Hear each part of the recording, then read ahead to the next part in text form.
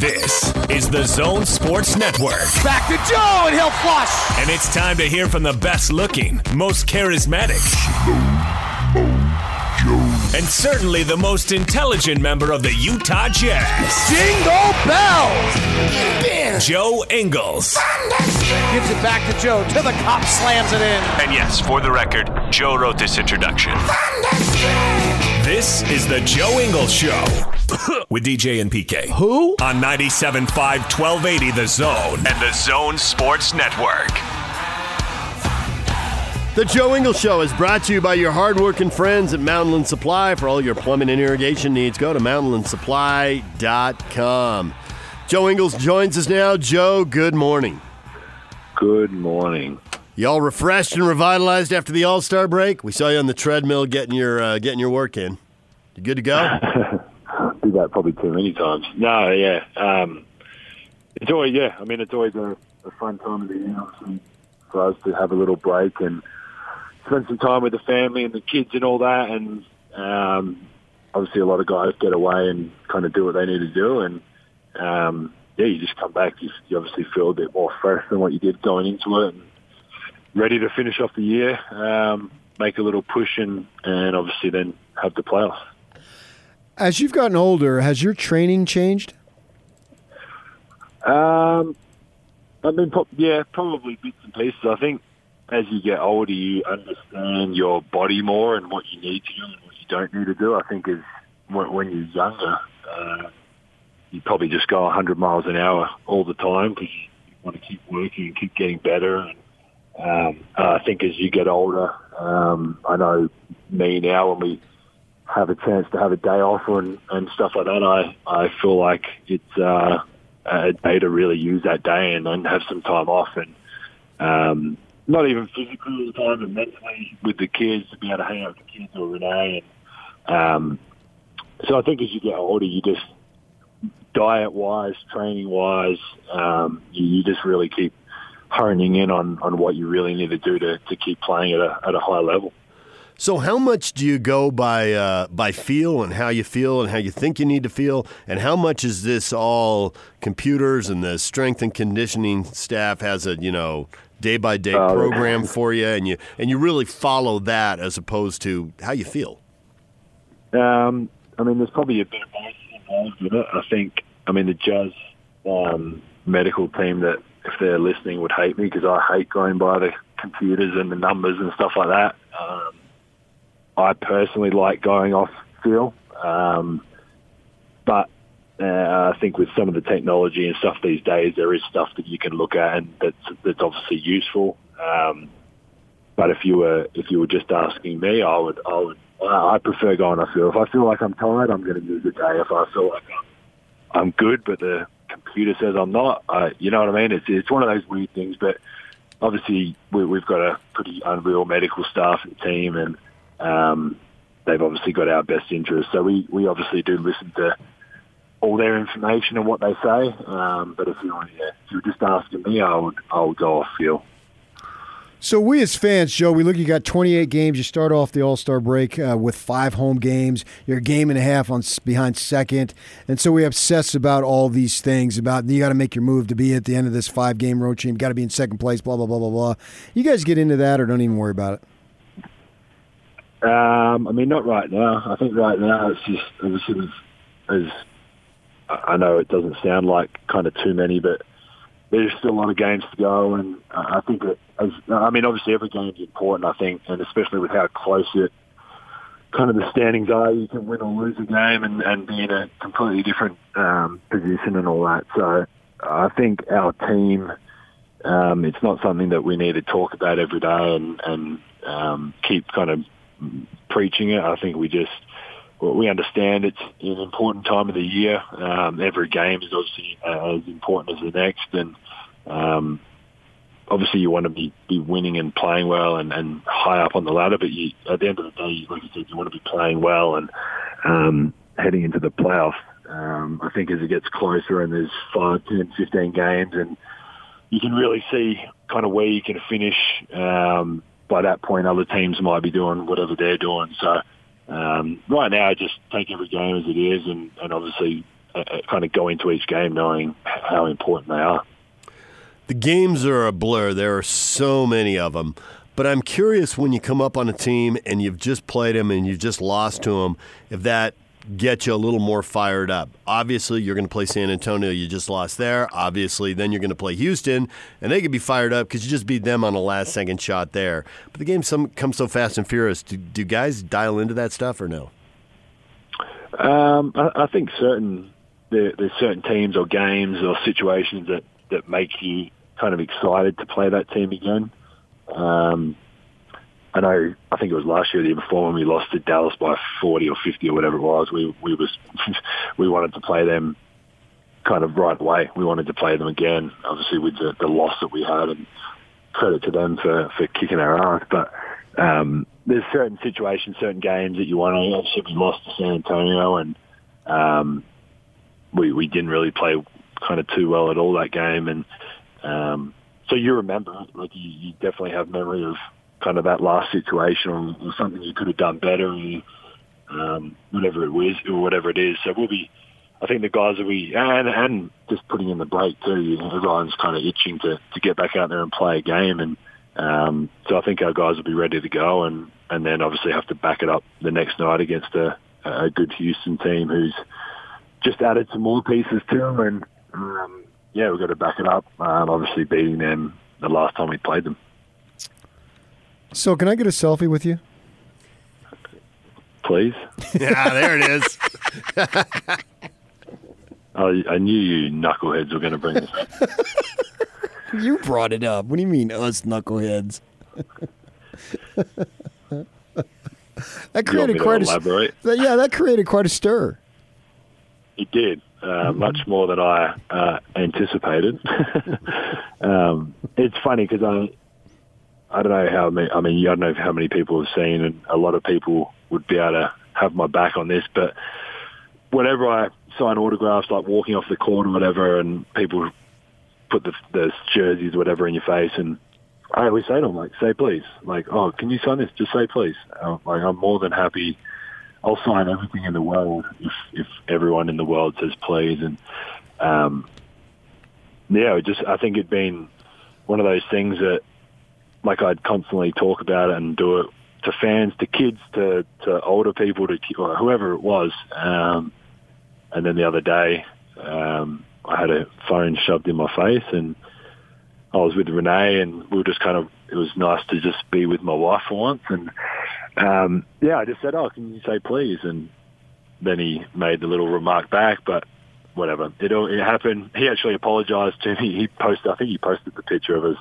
I still obviously had the photo with him, and he apologized and said obviously he was pretty excited and not a problem. So I'm glad he got his photo. I was his youngest son's favorite player, so I told him to say hello to his son. So it was all good. But it's just a general, I mean, it's just like basketball player or not, doctor, 7-Eleven, wherever you work, it doesn't matter where you work. If you're asking someone to do something or return, like whatever it is, it's like please and thank you. It's like the most common, easy courtesy in the world. So,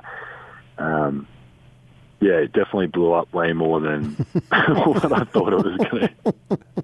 I was literally on Twitter going through the replies, knowing that it would come up crazy, when we talked. Right? And another one, I keep going. I'm like, wow, there's quite a few. Things that, honestly, when I was like, I didn't read all of them because I was saying, every time I opened my phone, it was like hundreds of replies every time. I'm like, this is just getting ridiculous. But yeah, I mean, it's just one of those things that, like, I was even like, I read some of the replies. I'm like, oh, maybe I'm actually in the wrong. Like, maybe I should have just not said anything and just smiled and I'm like, no, like the amount of replies I got, I was like, maybe I should have just like shut up and took the photo. I was like, no, that's not the right. Like, there were so many different replies and answers, and I'm sure the world will know now. Just say please, and I'll take a photo. Well, thank you for reminding us to be polite. Sometimes we need a little refresher. Yeah. Well, and the thing that really irked me was the guy that wrote about I make $12 million and I should just shut up and sign it, basically. Yeah. And I'm like, I don't care if I make $1. Obviously, I'm very fortunate and lucky to make what I make, and I don't take that for granted, but it doesn't whatever anyone makes, it doesn't, like I said, if I go and buy a Coca-Cola from 7-Eleven, I'm still going to say thank you to the person. Like, I'm not just going to walk out. Like, it's just common courtesy to say please and thank you. So I hope everyone knows.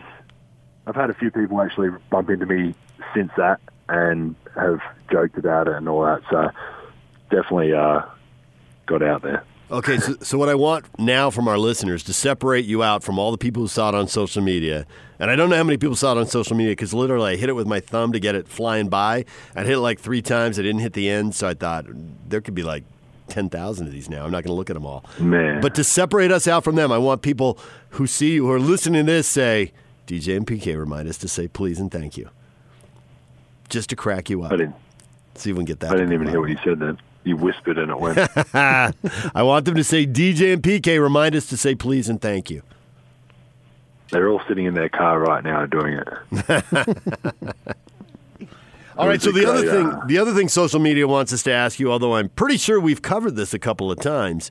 You got real upset about that. Now that if I want someone to answer the question, ask me a question, will you guys please just do it? Nice. Thank you, we will. You're going back to Australia 5 minutes after you retire from the NBA, right? There's a lot of friends and family you have not spent a lot of time with because you've been off playing basketball on multiple continents. It's funny because, yes, that's the answer. I am going to go back to Australia when I retire, 100%. But we spent All-Star break here because the kids are in school and Jacob needs to stay in therapy as much as we can, and obviously they're the priority, so we decided to stay. And obviously them being in school and me not having practice, me and Renee actually got to spend a bit of time together and hang out, and go around and drive around and whatever. And it was the reason I had wrote that reply to the guy that asked it was that I could, if I wasn't so desperate to get home, I could see myself living here. Like if I had to live here and I got an amazing job after and I wanted to stay and Renee was American or whatever the situation was and we ended up having to live in America, I could very easily live in Salt Lake. And I wouldn't have said that 3, 4, 5 years ago, but the last couple of years being here more and I understand the kids love it. The kids love the schools they're at. Renee's really comfortable and happy here now with the group of friends that we've got and and just spending this last week here without having to go and practice, it was just really nice. It was nice to be able to get around and see a bit of the city and go to some restaurants and cafes. And, so if I had to live in America, I would live in Salt Lake. But yes, I will still be on the first flight home. Would there be, and you should be where your family and friends are, and that's your home. So no one would begrudge you about that. But there would be any, I don't know what the word would be, not sorrow or regret, but would you feel to an extent that you would miss out because you could probably get a job working in the NBA, and maybe you could be a scout down there. I don't know, but seems like you could have an opportunity to be an executive of some sort in the NBA, and if you're down in Australia, you can't do that. Yeah, I've definitely, I don't know if regret's the right word or whatever word is the right one to use, but without being completely confident, cocky basketball, I do think I'd be a decent kind of front office. I think I would enjoy that. I think it's something that I would be good at, putting a team together, seeing players. I tell Dennis all the time I'm going to take his job one day. But, yeah, I mean, it's just not, I guess, with our situation with Renee and the kids and obviously being from Australia. Renee's got her master's in high-performance sport. She wants to work when we go back to Australia and kind of work within the netball world, the sporting kind of world. And, I mean, she could probably do that here. I have no doubt in her ability, but I think she wants to do that in Australia. And obviously the kids, like you said, the family and all that is a big part of it. But Renee wants to go back and work and do what she wants to do. And obviously she's chased me around the years. By the end of whenever I end up playing, I mean, even just by the end of this contract, it's going to be like 14, 15 years or something of being away. So we'll definitely move back. Maybe I can do something in Australia. I'd love to obviously still be involved with the Jazz somehow, if that was possible, because obviously they've given our family a lot. So, we'd love to still be involved if that's coming back or actually me being able to be employed somehow. But I will be based in Melbourne, Australia. Well, you guys Joe, are more than welcome to come visit me. Oh, absolutely, man. I was watching. I know you're not into golf, but they had some international competition down there a while back, and they kept showing the city. And my gosh, it just looked awesome. You know, when they're coming in and out of commercial breaks, they would show the city because it was there. And I thought to myself, they'd probably deny you going in. You'd get to you'd land in Australia, and they'd send you back to America. I'd be on my best behavior, but it sure looks sweet. I got to admit it. It is.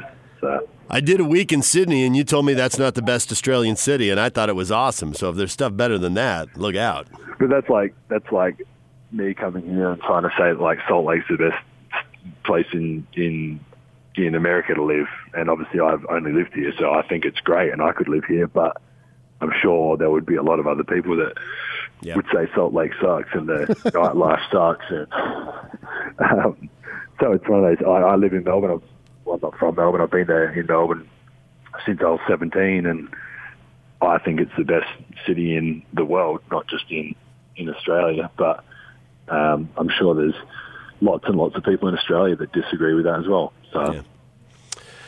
All right, Joe. Well, we appreciate a few minutes. Thanks for coming on. We love it. And we're going to love watching a bunch of home games here in a row. So thanks for joining us, and we'll be watching you play. Appreciate it. Thanks for having me, guys.